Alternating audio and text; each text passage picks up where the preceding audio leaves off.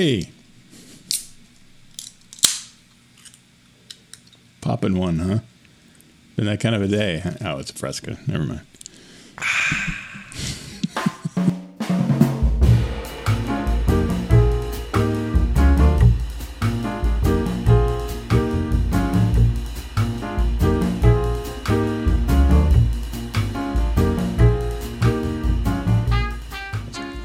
How you doing? I'm doing good. How are you doing?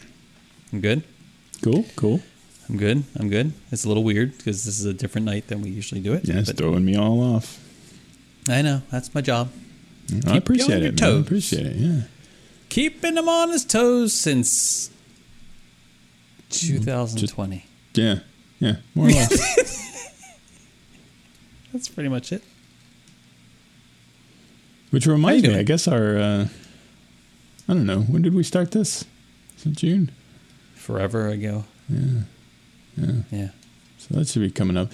And 100... Was it June? 100th episode should be coming up pretty soon, too. Wow. I'll have to figure that one out. I'll have to count out the weeks and see. What were we thinking? I think we had both had a little to drink at Morimoto. And... we were like, podcast. Yes, let's do that. That'd be fantastic. Oh, I mean, that's the thing. In what was it, May of 2020? May of 2020, when someone asks you, so what are you doing? Yeah, you have any extra time? Right. You're like, yeah, I've got extra time. All I've got is extra time. Well, yeah. It just kind of sticks around, It was fun to have at the beginning, and now you can't get rid of it. A lot like syphilis. Oh. I wouldn't know, really. Would you not? Well, that's good.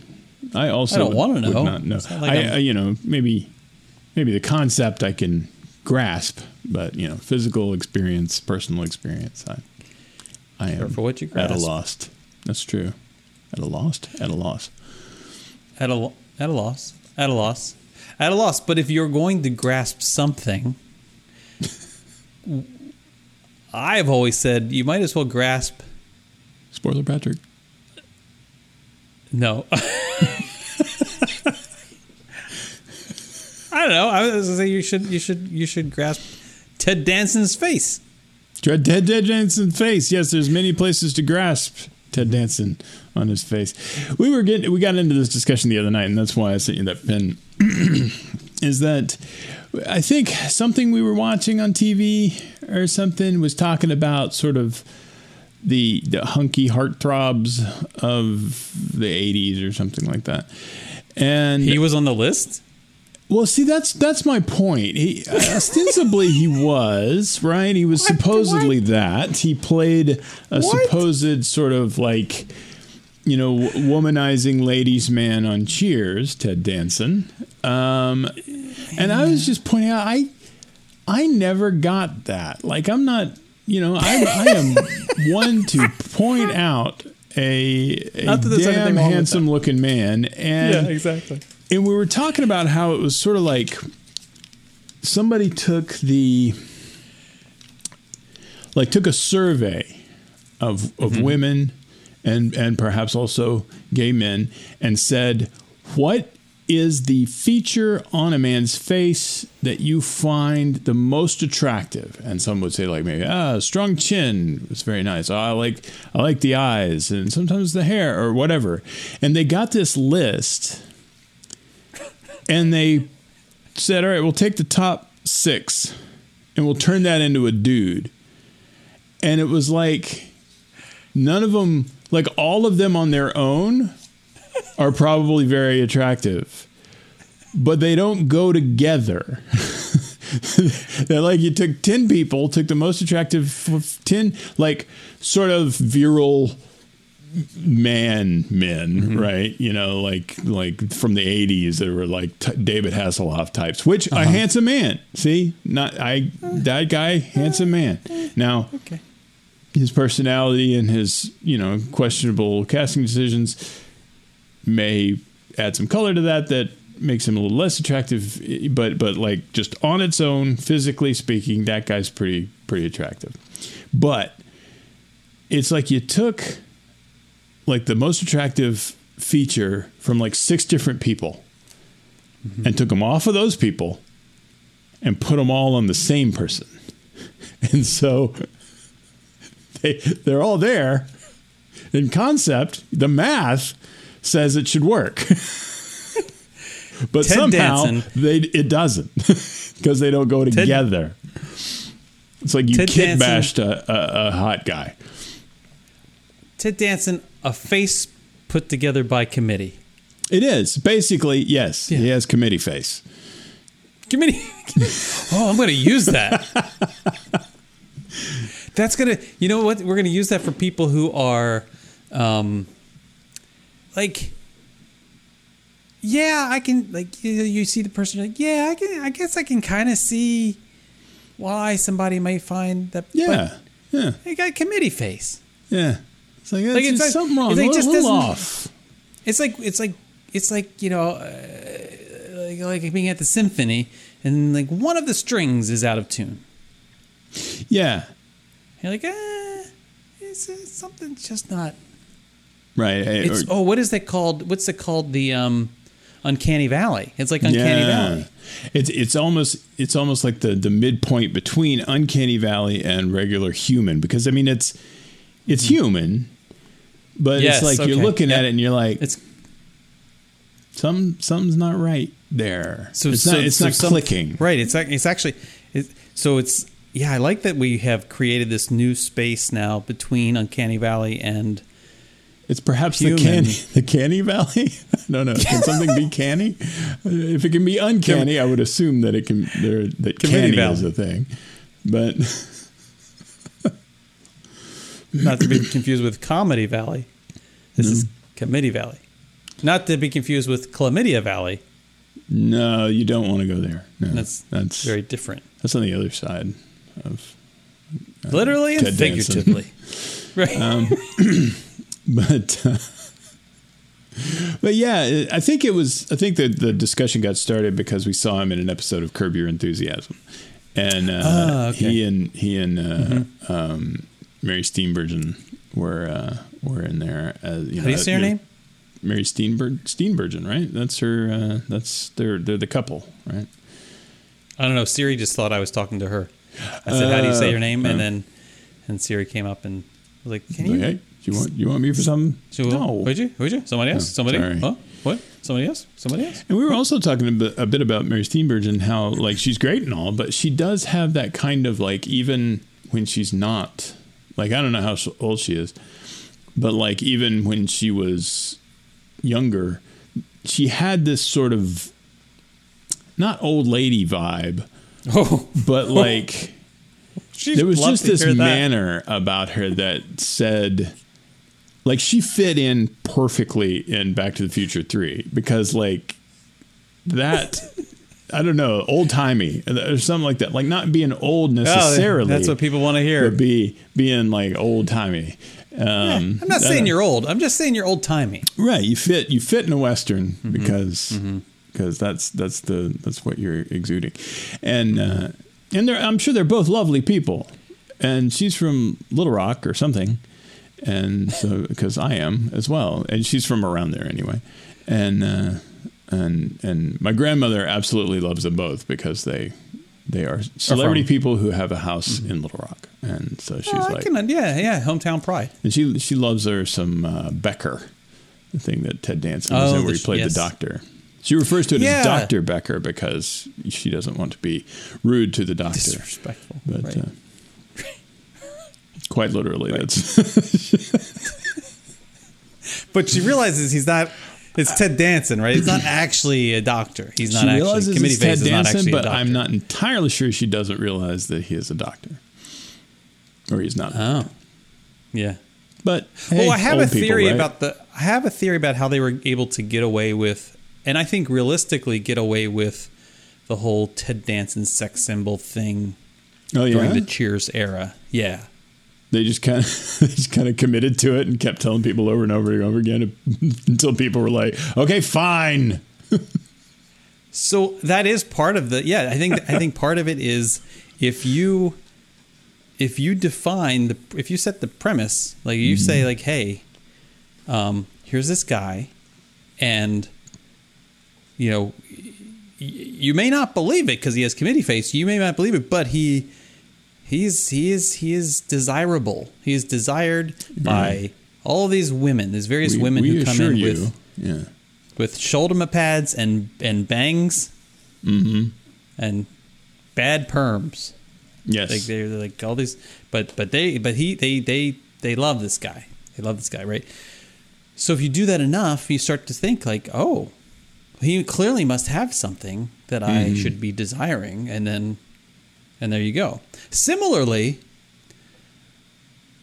I'm pretty sure you could take somebody. Imagine George Clooney, who I think we can all agree on is not committee face. No. Right. Definitely a handsome fella, that guy. Right. So, but if you took him and you took his character and you maybe like think of George Clooney as I'm calling him George. Hey, George. I call him George. He's just George. G-Dog. Imagine Gus. I just call him Gus. Actually, Gus. Imagine. I call him Frank. Gus. He hates it, but I can call him. You can't stop me. Mostly because he doesn't hear him a it. little bit. Yeah. Imagine his character from Oh Brother, Where Art Thou? Yes. Oh, Ulysses Brother, Where Everett Art Thou? McGill. Right. And take that version of him. I think of all the characters, that may be the least attractive of the people he has played in roles. I suppose That's so. what I'm thinking. Yeah. And so, not counting like the Fox from Fantastic Mr. Fox, which is fantastic, by the way. And a fox. And Fox. So imagine that, but then put him in like a real world situation where here he is as that character, and maybe you encounter him in a Walmart, and he's wearing like a wife beater undershirt. I don't think I'm supposed to call it that actually, but it's probably a little problematic. It's just, I don't know. You know what? Maybe you should choose a different kind of undershirt. That's all I'm saying. Anyway, because it doesn't do anything. Why would you choose a shirt that's associated with a terrible I've never understood it doesn't do the anything. appeal. And we've talked about this, I think. But, it's like people saw them in mob movies and they thought they were cool, and so they wanted to wear them as well or something. So, but imagine encountering George Clooney looking like the guy from Oh Brother, Where Art Thou in a Walmart wearing an undershirt of some sort that probably is not appropriate to wear in most places, but the Walmart, you can get away with it. Imagine that. You can wear a lot in Walmart. I don't think you then, if you see him there, and then you see him with his significant other, assuming it's just, and she's just not that good looking. Like maybe she's just, missing a tooth. Not that there's anything wrong with people missing a tooth, but in Walmart bingo world, it is definitely a block on the card. It's not, and I'm not like a, and also maybe it's a bad situation, and you see these two, and you're 6 kids, and you I think if you walk by them, I know I've just offended like so many people, but it's okay, it's fine. You walk past them. I don't think you turn around. I don't think you bend. You don't turn your head to take another look. I think you just keep going. My point is that the context it's all about context. Is important. Yeah. The context and the premise, right? If, on the other hand, you saw same situation, but the person he was with was beautiful, right? You might think, oh. It's almost like proof of purchase, right? It's almost like a resume. Association. This is the kind of person that is attracted to me. Therefore, they're kind of vouching for me in a certain way. Yes. And also, I think it also is related to the halo effect where, and this has been documented in real studies, not Jason studies, but real studies in school environments where if a teacher is told something good, this is a good student, this is a, high achieving student or whatever, they treat them differently. Right, yeah. Then they'll treat somebody who, if they're told, the same person, if they're told, oh, this person's an underachiever, or they're not so good, or they have problems. Like, they literally treat them differently. And then that one situation that could be based on complete non-reality can then impact that child's future because of the halo effect. Because you get this reputation. And I think it's like, this is Committee Faces, Ted Danson's like situation in Cheers. Plus the context. He is in a bar. He's a bartender, folks. And I'm not saying there's anything wrong with being a bartender. No, absolutely what I'm not. saying is that he's largely fishing in that pond. Okay. Yeah. Right? The pond in which there are single women coming into a bar. Mm-hmm. I don't know about you, but I tend to think of a certain, like, if you're a single woman and you're going into a bar all dressed up, looking nice, right? And you do it on a regular enough basis, people start to then think like, oh, I can talk to her. I can go, it's the whole setup, the whole premise of the show. I'm saying like, it's like the dating game, but in a bar.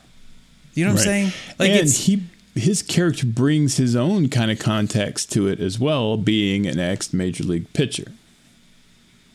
Right. Yeah.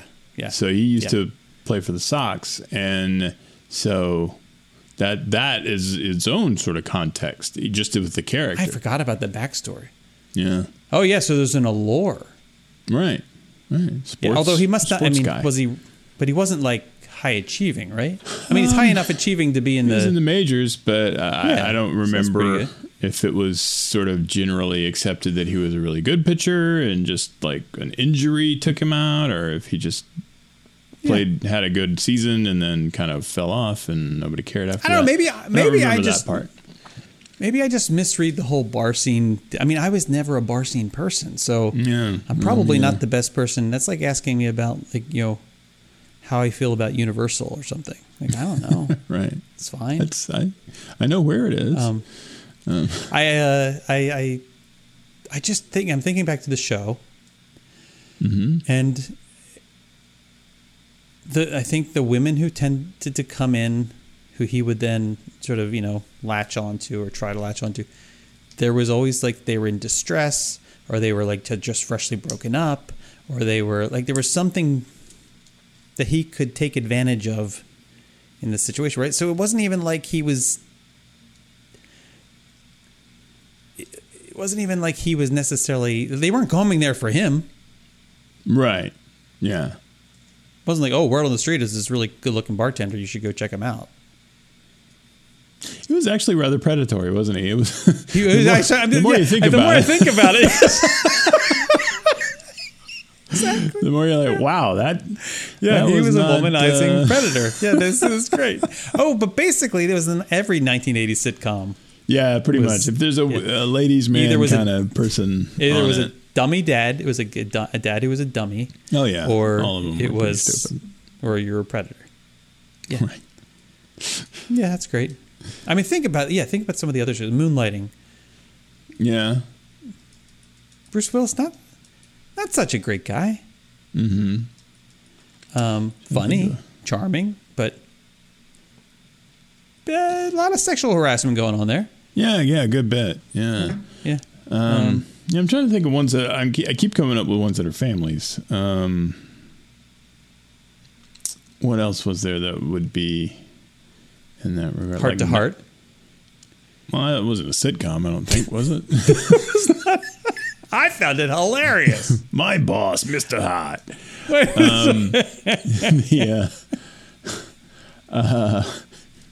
was Night Court, but Dan Fielding, I guess, in Night Court was pretty predatory. Yeah. He was like a poster child for Predator. But it was also in this weird sort of absurd way that kind of made it not as creepy as Sam Malone was because it was just so overblown. And all of the other stuff going on there, that was a much more gonzo kind of show than it led on. Oh yeah. Well, I think it led on. I mean, like, we're a court, or whatever. And did you ever see that 30 Rock episode where they had the some of the cast from Night Court come back? No. And they were going to stage like the wedding, the episode that didn't happen. They were going to stage like the wedding episode, and I don't want to give away the. No, I didn't see that. I loved that show. Night Court was fantastic. Night Court was amazing, and 30 Rock was. We've just about made our way entirely through it at this point, but I think we have maybe one season left. There's a lot of seasons.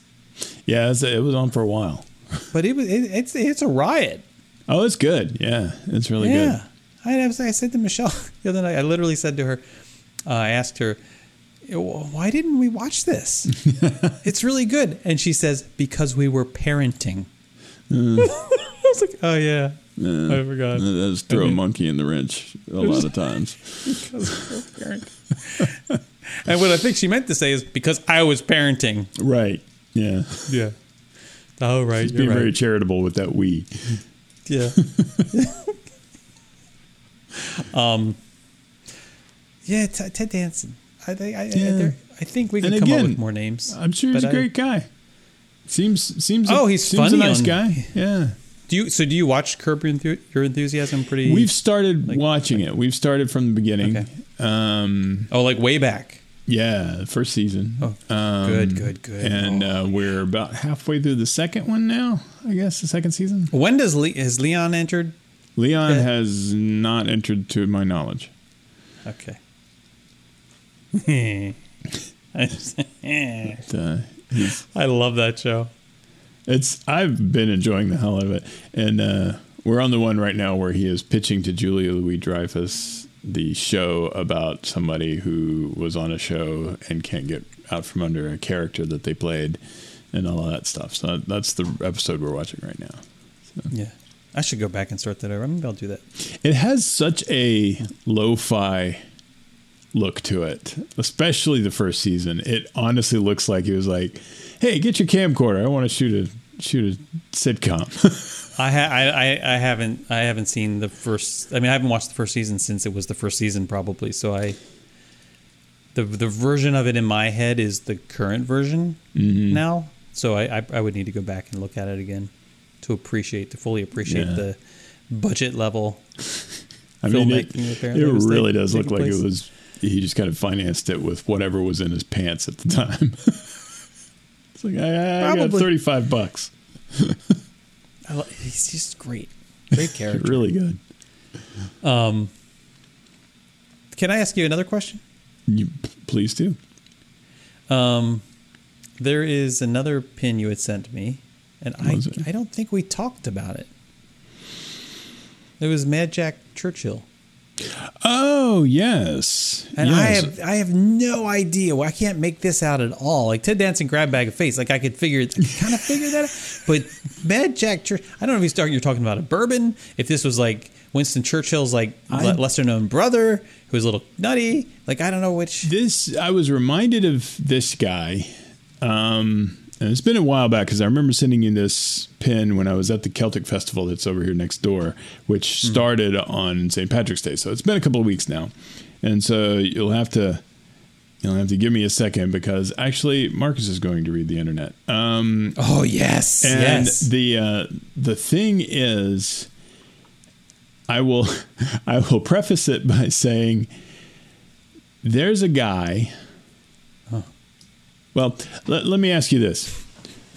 Which war would you say the last recorded combat kill with a longbow happened in? The last recorded combat kill with somebody killed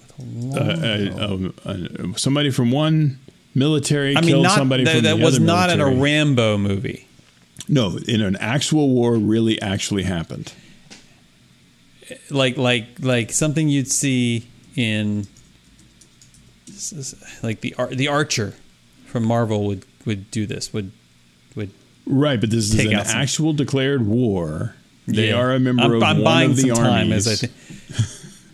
I mean, I feel like Okay, there's the obvious answer in my head, and then there's me trying to get the answer right. And I'm going to just go with the more obvious answer, which would be, I mean,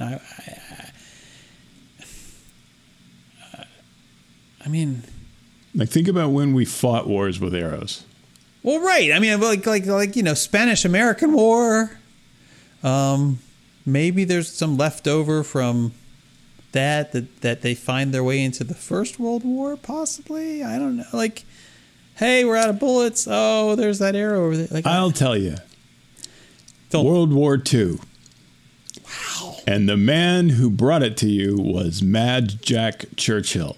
And this guy, not only... Did your grandfather know this guy? He may have. He may have. This seems like a guy that's right up my grandfather's alley.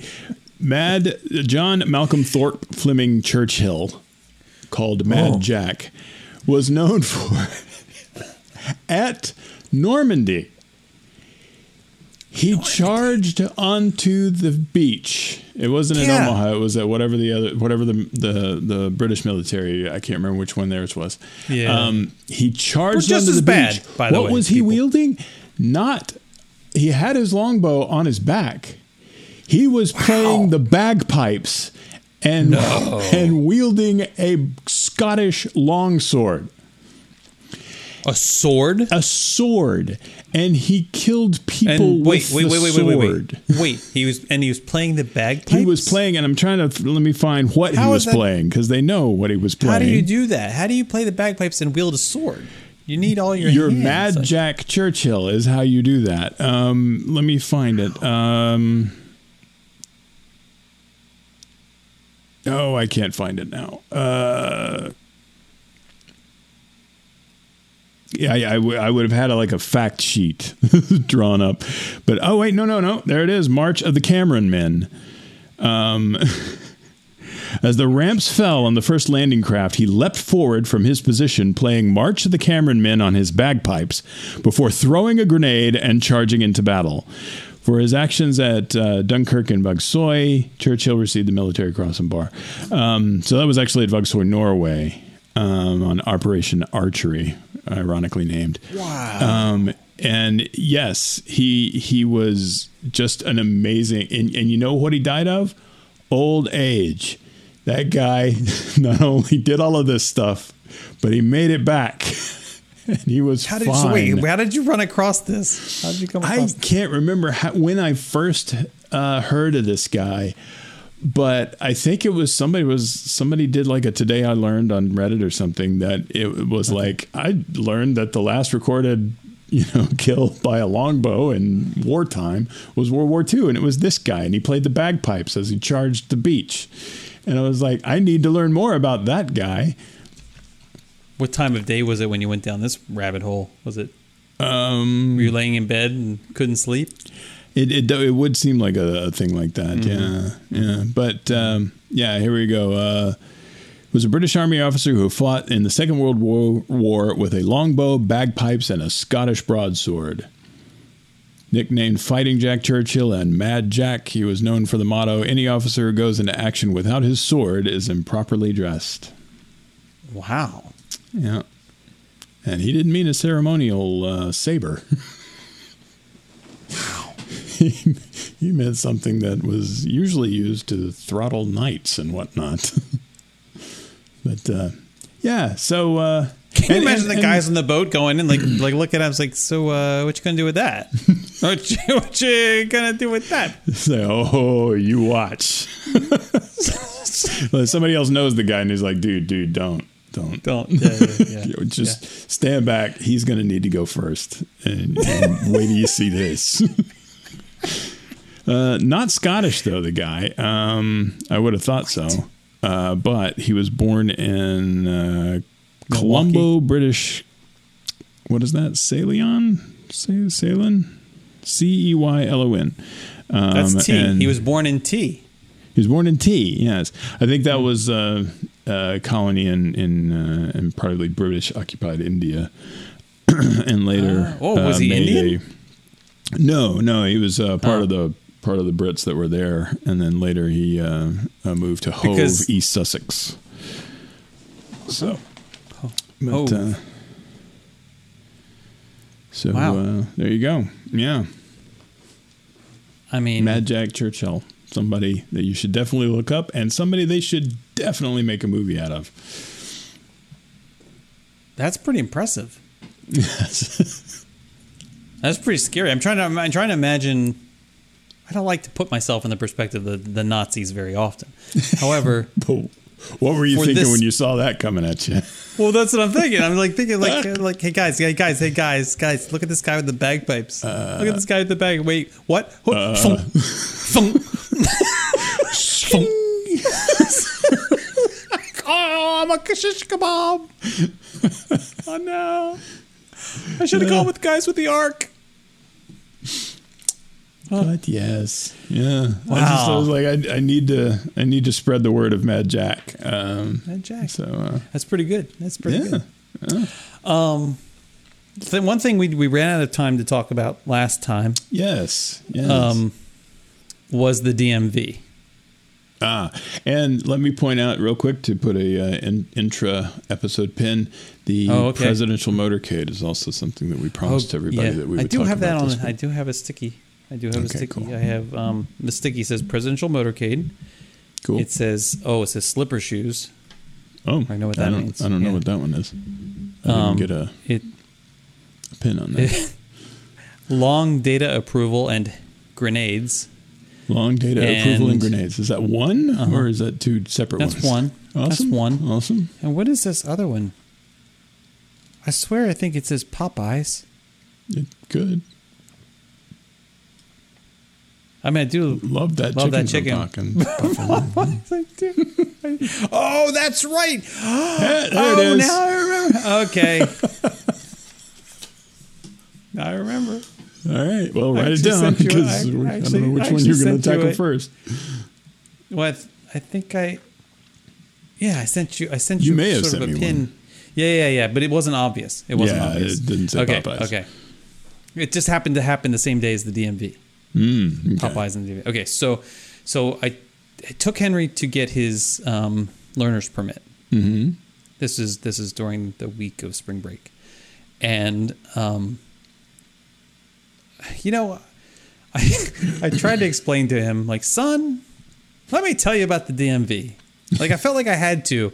Like, son, have you ever been to a strip club? It's like I felt like it's kind of that kind of talk. Like, I got to prepare him for this situation that he's about to walk into. You don't walk into that completely uninformed. Yeah. And I The told him, I shock. said, here's the thing, the DMV that we're going to, it's not the best, right? The DMV that you will encounter in your life, but it's certainly not the worst possible one. I've been to many, many, many worse. than Now, is this the one that's over in the nigh West abandoned Oaks. mall? Yes. Okay. Yes, and that's how I explained it. You see, there used to be this mall. I mean, it's still there, but not really. Okay. A mall is an indoor area where we used to shop for things. And now, Back in they the used to before have a lot of times. stores. And now there's basically like the DMV and 4 places that kind of rotate. Yeah. Yeah. One of them is a Claire's. And it moves No around. offense, no offense to Claire. Who No, also it's moves a around. different thing. Yeah. So I'm preparing him for this, and I said, here's the thing about the DMV. It is what I like to call the great equalizer. Yeah. In that,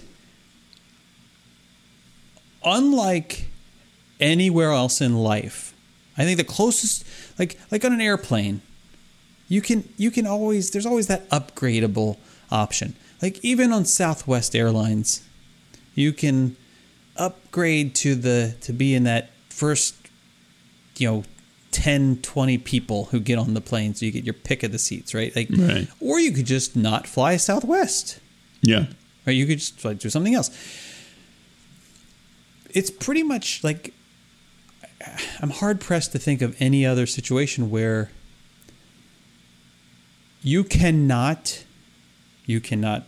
upgrade this. You cannot shop this out. Yeah. You cannot, there's no way, there's no getting around it. Like, whether you are rich or poor, famous or unknown, starting out in life or close to finishing it, like, you have to go to the DMV yourself. Yeah. Like you just, I mean, there's maybe some things you like titles and tags. You can like there's services that you can get around. But if you're getting your license, you're going to the DMV. You have to. And so when you end up there, I'm like, so son, when you get here, this is like, and you ever heard of like jury of your peers? Like, hello, welcome home. This is it. This is going to be the experience. So we get in there. We have the appointment.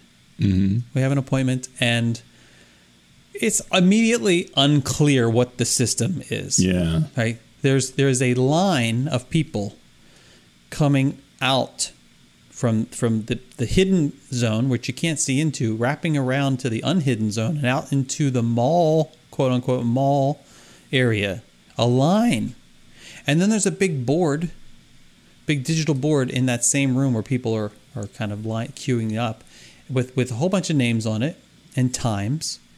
And I can't tell, like, and you know, the people in line, like some of them don't speak English very well, and some of them clearly you don't really want to talk to them, and so you're not sure, like, and who here has any authority to answer a question, like how am I going to trust that so I'm thinking about this. I got to find out what's going on here. What's the program? Right. I'm going to try to find somebody in this line to ask, well, like, what are you queued up for? Right. And because we have an appointment, and so I'm looking at this line, and I'm trying to think, like, who here, I both probably knows what they're talking about, but also won't be insulted when I clearly don't believe them. Like, you know, because I'm going to get their input, and then I'm going to get someone else's input, or go find out on my own. Like, I like to triangulate the situation. Sure. Okay. So instead, I don't ask. I try. Okay, that's not true. I think I tried to talk to somebody, and they were like, I don't know. They were probably pretending they didn't speak English because they didn't want to be held responsible. Sure. So there was that. So then I said, well, I'm going to go look. And I felt like there was that moment, oh, I shouldn't invoke this person.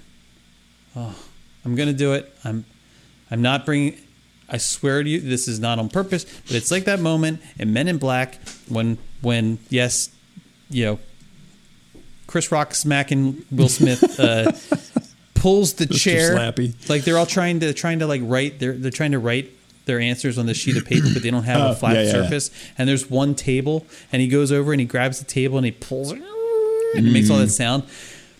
And they're looking at him like, "What are you doing?" That was me in the DMV. I decide I'm just going to walk up ahead of this line. I'm just going to walk around the corner. People are looking at me like, "What's he doing?" Yeah. What's he doing?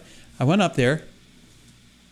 I'm looking around and go into the space where it's like a giant room that it opens up into, with just a sea of chairs that have there's a sea of chairs, and there's digital boards, some of which work, some of which don't, with more numbers and names on them, and actually no, not numbers. It's like phone numbers and then like other numbers. I don't know what they were about, and then there are two doors, like Get Smart kind of sliding doors, on either side of the room. Like imagine you go to Orlando International, and you know how you can board the one tram that takes you to like gates 1 through 30, and the other one takes you through 30 through 70 or whatever it is. It's kind of like that. And I'm looking, I'm like, wow, this is like, you want to go to heaven, you want to go to hell. Like this, like you, it's like, right? So, I'm there. I'm in. Otherwise, we're in. This is clearly purgatory that we're in, this waiting room situation, right? Okay. So then I look around and figure out, like, okay, this line is actually for all the people. I almost said a different word. All the people who don't know what they're doing. It's literally the "I don't know what I'm doing" line.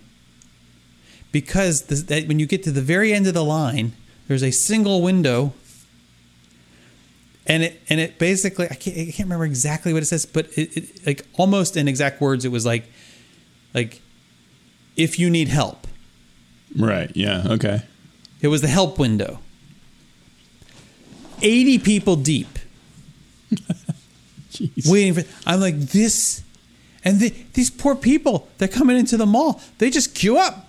They just get in line. Uh-huh. I'm like, what are you thinking? So immediately, Henry, I said, okay. So I, of course, me playing it safe, I kept him out there in line. Like, don't you leave this line. Right. Because, it's 80 people deep. So I go back out there. I go up to him. I give him this kind of look like, come on, let's go. Like, so he comes out. I get the looks like, why? Who's this guy going? And of course, I just kind of nod, smirk a little bit, and keep going. Right. So we get into the room, and I said, Henry, this is the first lesson. Jury of your peers. Yeah. 80 of them are queued up, not knowing why they're queued up. Right. Yeah. Right. Okay. So just assume that that's where you go. And right. And then there's this moment where I'm thinking, do I bear any responsibility to tell them, like, to go out there and inform them? And I'm thinking, no, I'm not Michelle. I don't need to teach them anything. It's a cold, hard world out there. So because if they don't learn themselves, they'll never. It's not gonna stick as a lesson unless they learn it themselves. Okay, so then the next thing, remember, there's this sea of chair, row after row after row of chairs. It's like airport seating, but worse. Yeah. Right. And then there's the monitors that are, most of which are working, but like 2 or 3 are not. And then there's this area, and it's all full. They're all occupied for the most part. Or there's the occasional gap spot where you're like, I'm not sitting there, like, because it would be like, it's like the men's urinal rule, like. Right. Yeah. We've talked about that. You can't go. You go into the bathroom. Buffer unless there's literally zone. Only one left. Mm-hmm. You don't go to the one where that's next to some other person. Right, you just don't do that. Okay. Just like in a place, you don't go. You don't just walk up and sit in the like unoccupied seat if there's some other seat that's not next to somebody somewhere else. Anyway, but if you walked towards the back, if you actually just walked in like another 20 feet. You see off to the edge of the room, to the one side, is like a bank of high-top tables, like long high-top tables, the kind you'd find like in a nice cafe, that even have little charging stations on them. So they really are going for the airport thing. They're almost unoccupied. There's only like, 4 or 5? Yes! It's a beautiful situation. There's like giant tables, no one there. Henry and I had an entire table to ourselves. And of course, I told Henry, we're sitting right in the middle. Yeah. Because no one else is going to sit here. Right? And sure enough, and I'm like, again, lesson number 2. Yeah. Like, I'm glad you're teaching him the ways of Jason. Sometimes you just have to walk another 20 feet. And see what's around the corner. Like, oh, look at this. Yeah. And then when you find said treasure, you don't share it. The Tao of Jason. Right. So we get there, and then, they're calling out phone numbers. And the time, and like, it's not even time. It's like phone numbers, and then they're telling you what station to go to. That's what it is. So that's how they decide, like, which room you go into. It's the number you get, right? It's like a deli line, but the worst kind of deli line. Now, and where we are sitting, you can't see any board, so you had to kind of like listen, or you had to get up and walk around and look. And so eventually, because we're waiting and we're kind of getting worried, and Henry's. And so, of course, I made him prove to me 16 times that he used his phone number to actually make the appointment so that that's what they would have. So we verified that. He was real thrilled about that. And then I went back outside to, like, I checked every board to see, including the one out with the people. Like, oh, you still here? Okay, have fun. To see. And finally, I found his name. Not his name, but his phone number on the board. Okay, we're up there. They just haven't called it yet. So at least it shows you're in processing. Right, yeah. Yeah, you got some kind of positive reinforcement that you are going to be seen at some point. He was ready to go. He was like, well, we can just go home, come back another day. Like, no. We haven't gone through all of this just to walk away with nothing. Mind?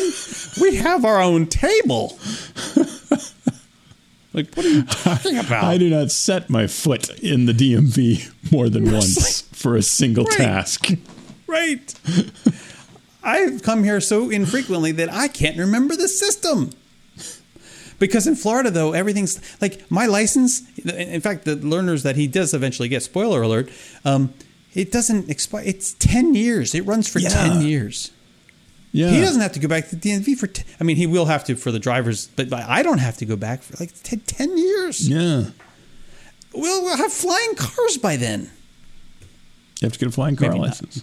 You'll still have the regular DMV, but you'll have flying cars. Yeah. So we're okay. So we're waiting, doing the thing, all the stuff, and of course, I'm not gonna dwell on all the little side stories that we could talk about, including like the guy one table over who's that guy who's on the telephone with someone, but he's speaking to them as if like they're across the room, right? As though he like at the same level of volume as if he didn't have a phone and was actually talking to them wherever they are. It's that guy, the sales guy kind of guy in the airport. God, I hate that guy. You're like, what? I sit behind that guy on airplanes almost every time. You don't use your not only is your normal voice, if this is your normal voice, it's too loud, number one. But even if you don't use your normal voice in a public environment. No. You speak like this. I'm going to talk to you like this. I'm not going to whisper. I'm not whispering, but I'm going to talk to you normally. Yeah. I'm not going to be speaking. You know what I mean? It's crazy. And you kind of get up and you walk over there. You know, you don't. Oh no, he had no interest. He wanted everybody to hear his thing. It's a whole booming, whatever. Okay, so our number gets called. Okay, and we get up, and we go in through the sliding doors, and okay, now we're in search of the station. But there's also this sense of urgency because you know the clock's ticking. They're only going to wait so long. Right, yeah. Before they move on to the next number, and then good luck, right? I mean, how long? I don't know. Like, maybe are they? I don't know. They like. Do you get the DMV person by chance that is really like wanting to motor through the day? So like you get like 45 seconds. If you don't show up, they're going to move on to the next person. Yeah, I can't imagine it's like, longer than 4 or 5 minutes at the most. Right, or do you get to the person who's like, I don't care if anybody comes or not. I'm going to like, that's true. I could get that. I don't know. Yeah. Well, we get this person who we walk up to, and we're wearing masks. It's Florida people, and it's like 2 weeks ago, Florida. So most people were not wearing masks. Yeah. Even inside in the DMV, right? We were, and the DMV worker, she was. Mm-hmm. Okay. And we walk up to the window, say hello. She has an accent of some sort, Caribbean in nature. Mm. Okay. And she's wearing a mask. So you can imagine how easy it was to understand her. Yes. For the next 45 minutes or so while we were doing the things. Okay. Now, keep in mind, Henry has filled out all of the paperwork online. Right. Like he's done all of the stuff. Like we like entered all the stuff. I even brought all the things I'm supposed to bring. Right. And now we're there, and she says, "How may I help you?" And the first thing I want to say is like, "It's on the reservation." I know. I said, "We're here to apply for a learner's permit." Blah blah blah. And okay, and she's like, "I need this," and I did that. Like, well, and here I am all proud, like, here I have this, and now, of course, I have this. Oh, yes. Oh, birth certificate. Well, here you go. I happen to have that birth certificate. Oh, social security card. Well, of course I have a social security card. Passport. Don't mind if I do. Here's that. Like I have got everything. I've got utility bills to prove that he lives where he lives. I've got all the things. Okay. I even have this piece of paper that you're supposed to print out and like You can, if you're not going to be there as a parent, you can actually go and have it notarized. It's like an affidavit that I am the parent and blah blah blah. And I guess some people maybe send their kid on a bus to the DMV. Like, good luck, kid. Luck. Yeah. It's like, what kind and you of need that I need help window. That's what. Yeah. So so I said to her, like, do you need this? Because this is this affidavit thing that I read online. I'm supposed to like fill it out, sign it. I did all that, right? And she gave me this look like, and for those of you who aren't watching on YouTube, it was like this like scrunched up like, no, I don't know what that is. Like, I don't know what that is. I don't know what that is. Get that out of here. What is that? I don't know. She's like, yeah. Scoffing. Like, I don't know what that is. I was like, oh, okay. Thank you for admonishing me in front of my child. And so then, so we're going through this thing, and she's doing all the stuff. And then she's sitting there, and you're waiting, and there's a lot of waiting. Yeah. There's a lot of waiting, and I'm thinking, like, is there somebody, like, back there, like, approving what she's putting in? Is it a fact checker of some sort, or is it just like a slow computer? Like, I don't know what she's doing exactly. Yeah. Like, it's just a lot of entering, waiting, scanning, waiting, entering, scanning, waiting, scanning, entering, scanning, entering, wait. Like, it's like all this stuff that's happening with like 4 documents. Okay. And then some things she would give right back and some things she would hold on to. And she, and so then she needed my license too at some point. So I gave her my license too. So at this point, this woman has, I think Henry's passport, birth certificate, social security card, my mortgage statement, the Duke electricity bill, Duke Energy, whatever it's called, bill, probably the water bill. I mean, I have got everything, right? Except for like the piece of belly button that I'm sure my mother kept from when I was a kid, like almost everything. So. Got my Spotify and I'm thinking to myself like poor Henry. Like at this point, if God forbid something happened, like there would be like how would he prove who he is? Like it's all on the other side of this window. Oh now. yeah, they've got everything. So let me set that stage. So there's this window separating us, of course. And most of the people at the DMV are standing. Mm-hmm. Or they're sitting, but they're standing and sitting and standing and sitting, right? She never gets up. Now, it's important to know why she never gets up because she is very pregnant. Yes. And I know that she's pregnant. I didn't ask her if she's pregnant. I know that she's pregnant because she keeps touching her belly. How pregnant ladies do that thing. They're like protecting. They're like, and remember, oh, you're still there. Oh, yes, you're coming soon. Oh, yes, I can. Like it's a very loving, gesturing. I'm never going in a million years ask like, oh, so when are you due? Like that's the day that somebody's like, I'm not pregnant. Oh, I'm not. But somehow the other side of that is just as bad. If you're like, oh, you're rather fat, aren't you? Oh no, I'm pregnant. Oh, that you would think that would be like the happy version of that, but no, that's just as bad. Yeah. At your age. No. Wow, in this economy, aren't you a little old timey for this? What are you, Mary Steenburgen?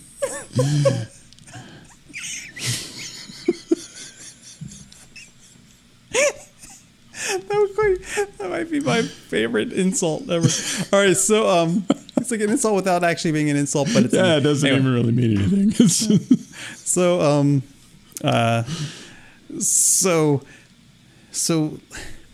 this is what happens next. She has all the stuff. On the other side of the little window, she sends us, she also has him do like the eye exam thing. She hands, and to do the eye exam thing, she basically hands over this tiny little, the little stamps that I think they used to put LSD on were larger than what she hands us.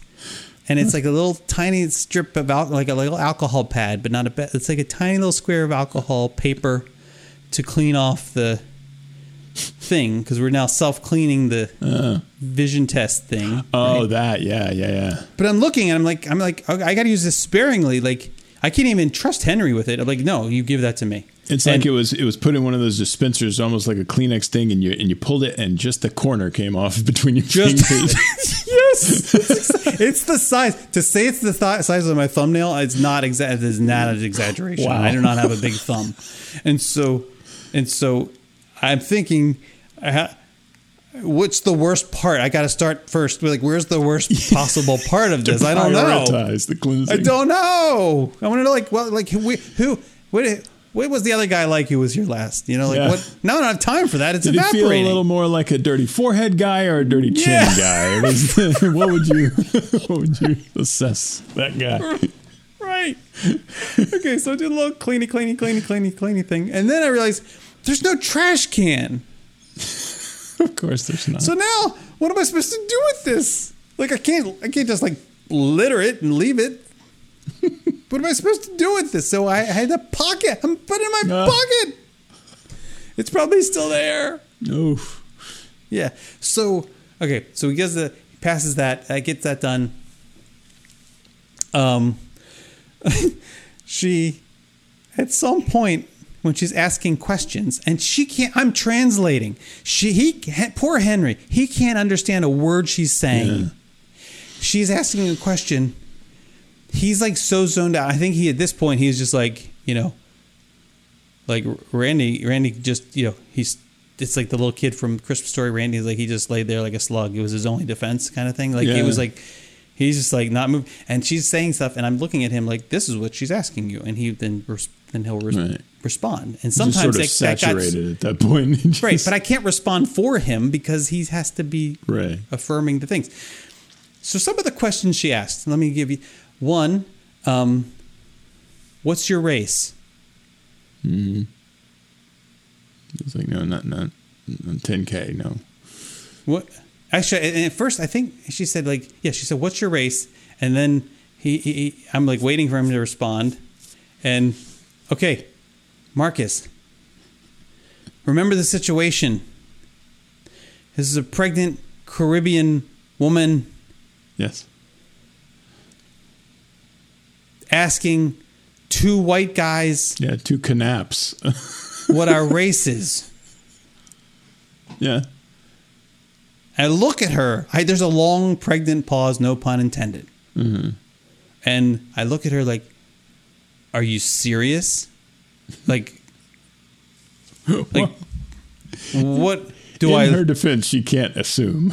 No, I know that. I realize that. But when she says, what's your race?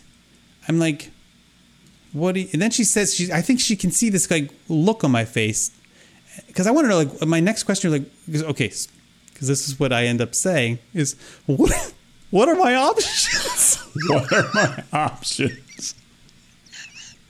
And then she looks at me like, I don't know if she doesn't, I don't think she understands what I just asked. So I said, and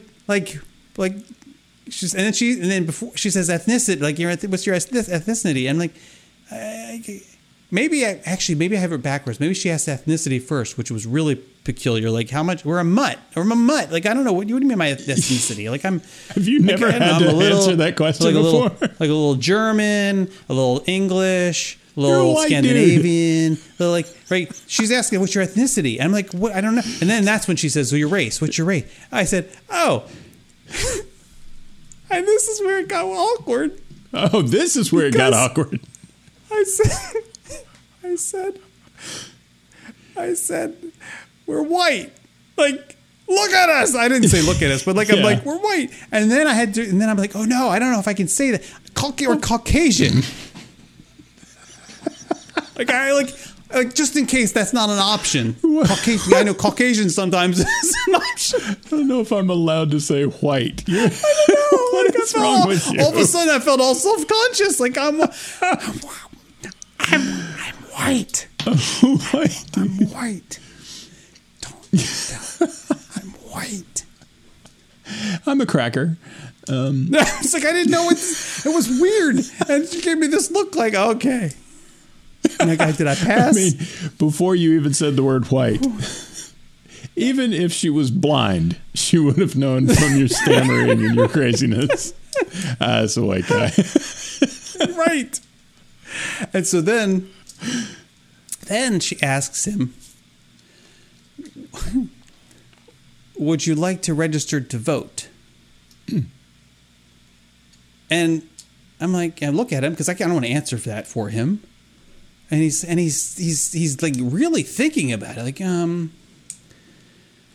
why would you not?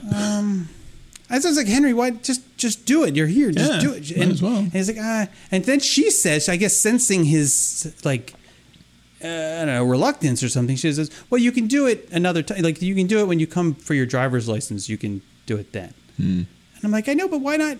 Because he's like, well, I can't. Taken care of, yeah. Why don't you just do it? I think he was perplexed because like, well, he can't. He's too young to vote. But it's like, lock it in now. Lock it in now. Yeah. It's a pain to have to go and register to vote.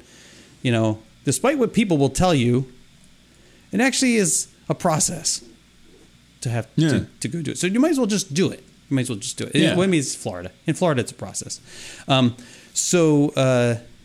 So he opts to not register to vote, which is my first concern. Now I've got this little kernel planted in my mind of anxiety that, oh no, he's embarrassed to tell me what his political orientation is. Like, oh no, good, and I know I'm 90% sure that's why he said he's going to hold off, because I think he didn't want to have the conversation on the way home. Is almost certainly what it was going to be. You know, I'm sure if he said like independent, I'm like, come on, you just haven't even thought about it, have you? So okay. I would respect independent. That would be okay. Yeah, okay, whatever. So not in this house, buddy. So you don't want to count. Basically, you don't want to count. I get it. I understand. You don't want to count. I mean, if you're in a state where there's open ballots, Just where don't you want can kind spam. This is true. That's true. Good luck with that. So then like, you know, a minute or two later, she's like, would you like to be an organ donor? And he looks at her, play the guitar, and then at me, as if she's asking him, like, would you like to give one of your organs now? Right. Would you like to go with Dr. Scary and donate he says, an organ? And he's like, yeah, I guess, yeah, like, what does he say? Like pediatric organ. Like, I think he's thinking of himself as like a child. Yeah. I said, Henry, no, you have adult organs now. Yeah. You're 16. And your organs will take care of that. Don't worry about that. Right. You don't have to categorize your organs anymore. Kids his age is that, like, he's trying to do some of the policing here. And it's like, no, yeah, it's like, cool. They know how old you are. So the vote thing is fine. And they also won't put your organs in somebody that the organ won't work for. That they'll take care of that, dude. It's cool. You don't have to worry about that. So he says yes.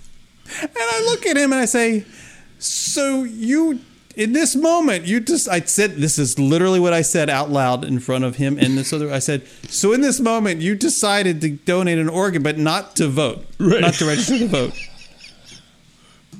Somehow you're able to like come to wrap your mind around like your mortality and the possibility that you could give something that's going to save someone else's life, or many or multiple people's lives. Body. Right. Yeah. But I'm not going to register to vote just yet. Right. It's too much. That's too much. He looks at me like, I don't know. He probably thinking like, I knew you'd give me a hard time if I said no to that. He's thinking I would give you a hard time has not informed any of your decisions today. So then it's time to have the photograph taken. Oh boy. Okay. So remember, she can't get up. Mm-hmm. So she's trying to give us directions. Now, you know how good I am about audible directions. And Henry he's not really with us fully at this point. Yeah. Like So, gone and she's into low speaking in power a mode. Caribbean accent through a mask, giving audible directions about where to go to get this picture. She may as well have been telling me where the Ark of the Covenant is buried, because I'm like, oh boy. All I could remember is the number of the station, and then I went on the hunt, because there's like all these little places to go and stuff. So we finally found the spot, and I know she's watching us. Like, oh, look at these dumb white people. Like, seriously? These are white non-Hispanic people right here. They have never been to the DMV before. So we're walking down that. We finally find the spot, and he sits down. And it's weird because it's all remote. So like, Yeah. she's literally waiting for him to get to the right spot. Mm-hmm. And then when we finally get to the right spot and sit down, there's no intercom. There's no. Yeah, I was wondering about that. You just sit there and you hope that you're in the right spot, and then it flashes. And that you're looking in the right place. That you're not in the middle of a And then he sneeze gets up or something. and he walks back, and then she's like, and I think she like showed him the thing. It's like, is that good? And he's like, okay. I can't remember whether she asked or not. Okay. I think as soon as a So we- teenager comes in, they're like, nah, it's your first one. That's So the we one s- that's going to be the one. So we still haven't gotten to the most anxious part of the Have we situation. not? No. So we're standing there. She still has the stuff. Mm-hmm. She's beginning now, like, to hand the things back that she doesn't need anymore. And there's the birth certificate. And so I'm getting the thing, and I am sweating bullets because between the side that we're on and the side that she's on, and the window where the window comes down, there's a small gap that she's handing things through. Okay, Mm-hmm. Between these two pieces of desk and counter, there is a crack. There is a sizable crack. Like not just a crack, but also like it has a gap. Like it's meant to be there for like peripheral cords to like connect to a computer or something. Yeah, okay. But that's not being used for that purpose anymore. It's just there.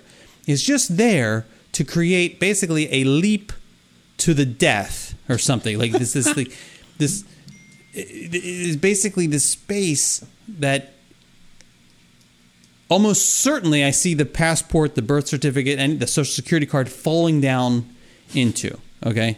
Yeah, and you figure that's a pocket dimension to wherever Well, it is okay. the Here's the thing. Event Horizon ship went to.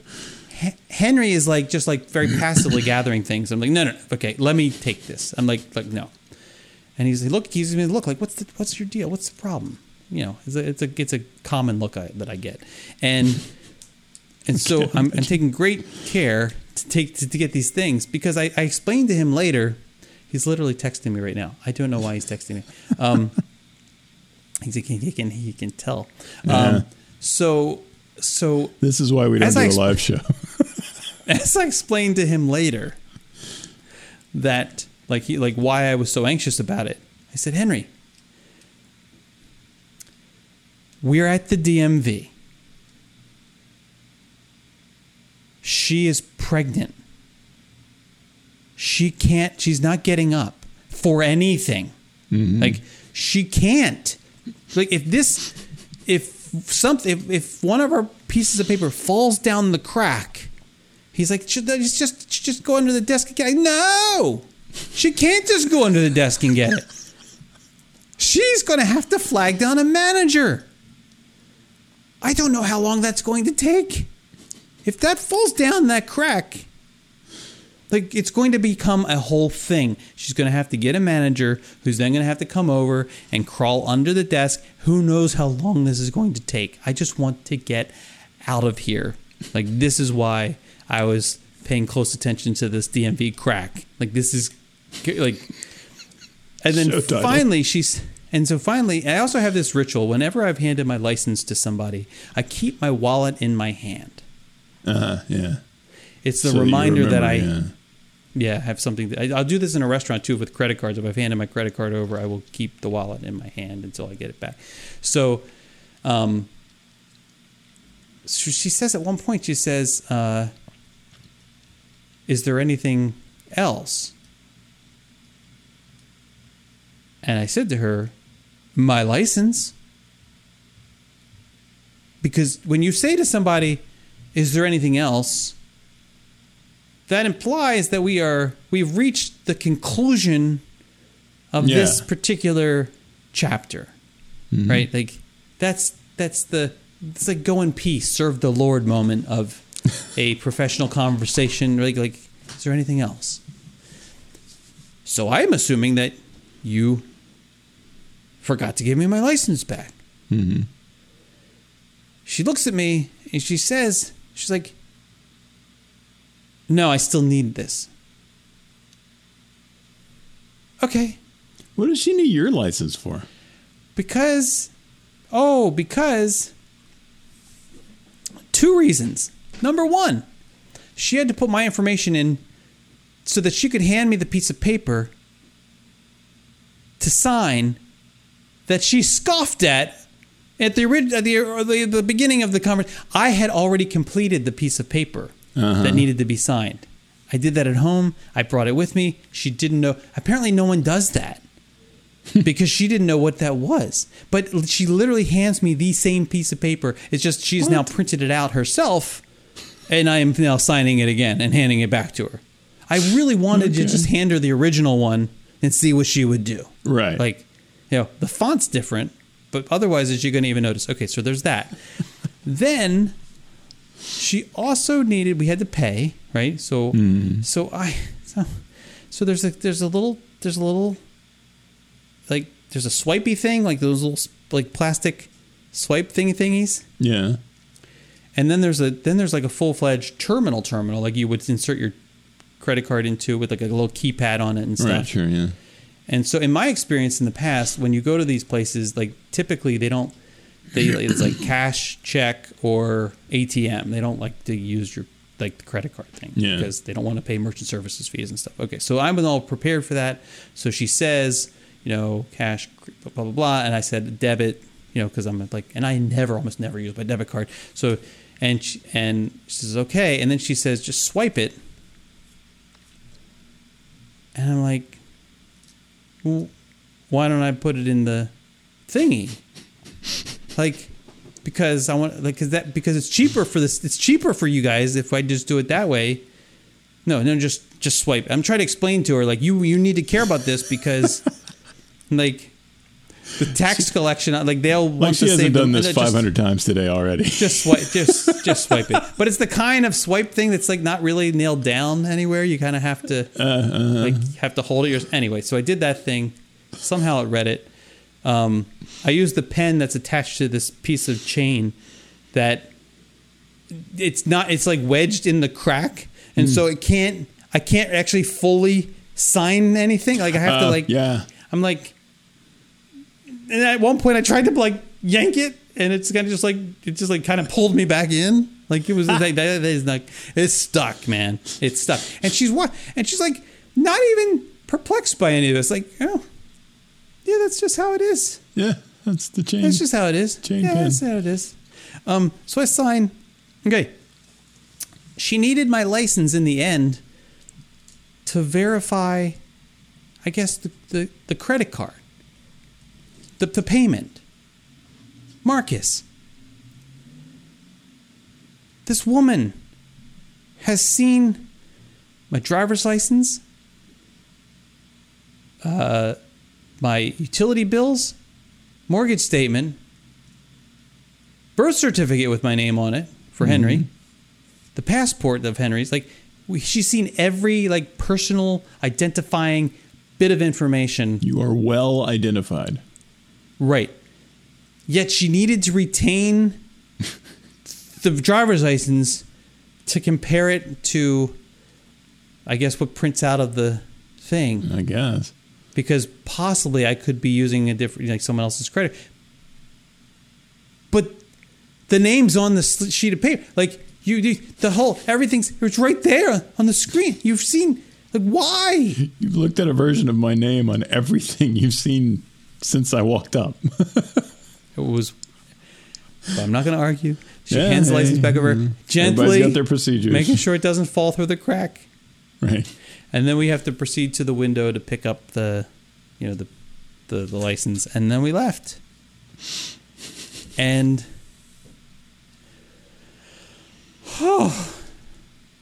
I mean, I'm sending Michelle for the next one. I can't. I'm not doing this again. Yeah. I can't. I just can't. I just can't do it. I just can't do it. On the way home, Yeah. he's hung. We get into the car, and he says, "Can we stop for food? Can we get some food?" I'm like, it's like 2:00 in the. I guess sure, whatever, fine, okay, we'll stop for food. We'll get food. And we're looking to see like what's convenient. Well, there happens to be a Popeyes. Yeah. On the way home, I'm like, oh, Popeye. Well, Michelle told me that I'm not eating chicken or anything, but they brought their fish sandwich back. Ooh. Yeah. So I'm like, oh yeah, let's go to Popeyes. I want to get the fish sandwich. So we go to Popeyes. We get in the line for Popeyes. The drive-in, drive-through line. And then that thing happens. That in always happens to me in drive-throughs where it's just it's the PTSD I have from being a child and being in the drive-through with my mother and having to hide in the floor of the back seat as she orders chicken McNuggets from Burger King. Like I can't. To this day, like it still haunts me. You need and we've talked about this too. When you're in line and you like get to the menu, you get to the order, and you haven't figured out what you want. Like right, you don't know where the sides are. Cool. Right. But the problem is in these drive-through situations, if they don't, most of them do not have proper sign placement. So no, that's true. A lot of times you can't know, especially if it's like in McDonald's, you kind of need to know going in what you. But like Popeyes, I don't know what it's been years since I went to Popeyes. Yeah. So we get there, and I don't even know why I'm feeling pressure. I don't even know if there's somebody behind me. I just feel like I don't want them to know that I don't know what I'm doing. When I get up to the window, I want it You're very judgmental at the Popeyes. Yeah.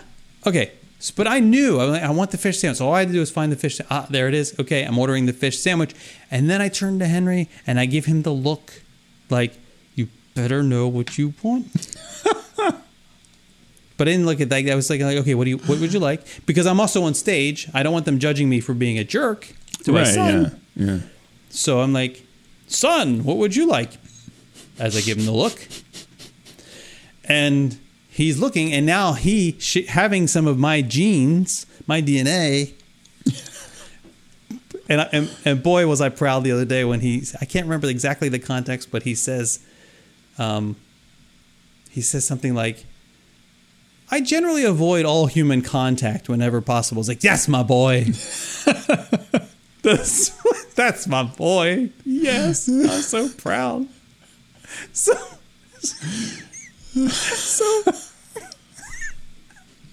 he's over there and he orders, what is he like? I don't know. It was like again another Christmas Story reference. It was like when Ralphie was like finally at Santa and he's like, "What do you want, kid?" And he's like, "A football? Yeah, a football. Okay, get him off my lap." Like it was that moment because Henry's like he's like looking, and I'm just like, I think he said like tender, like I don't know. He just said like tenders or chicken tenders or I'll give you like a number 4. Yeah, the combo. Oh sure, the combo. Okay, and then they say, and so combo number 4, and they say, okay, which side would you like? Yeah. Side. Well, this is what are my choices? Yeah, like Caucasian. So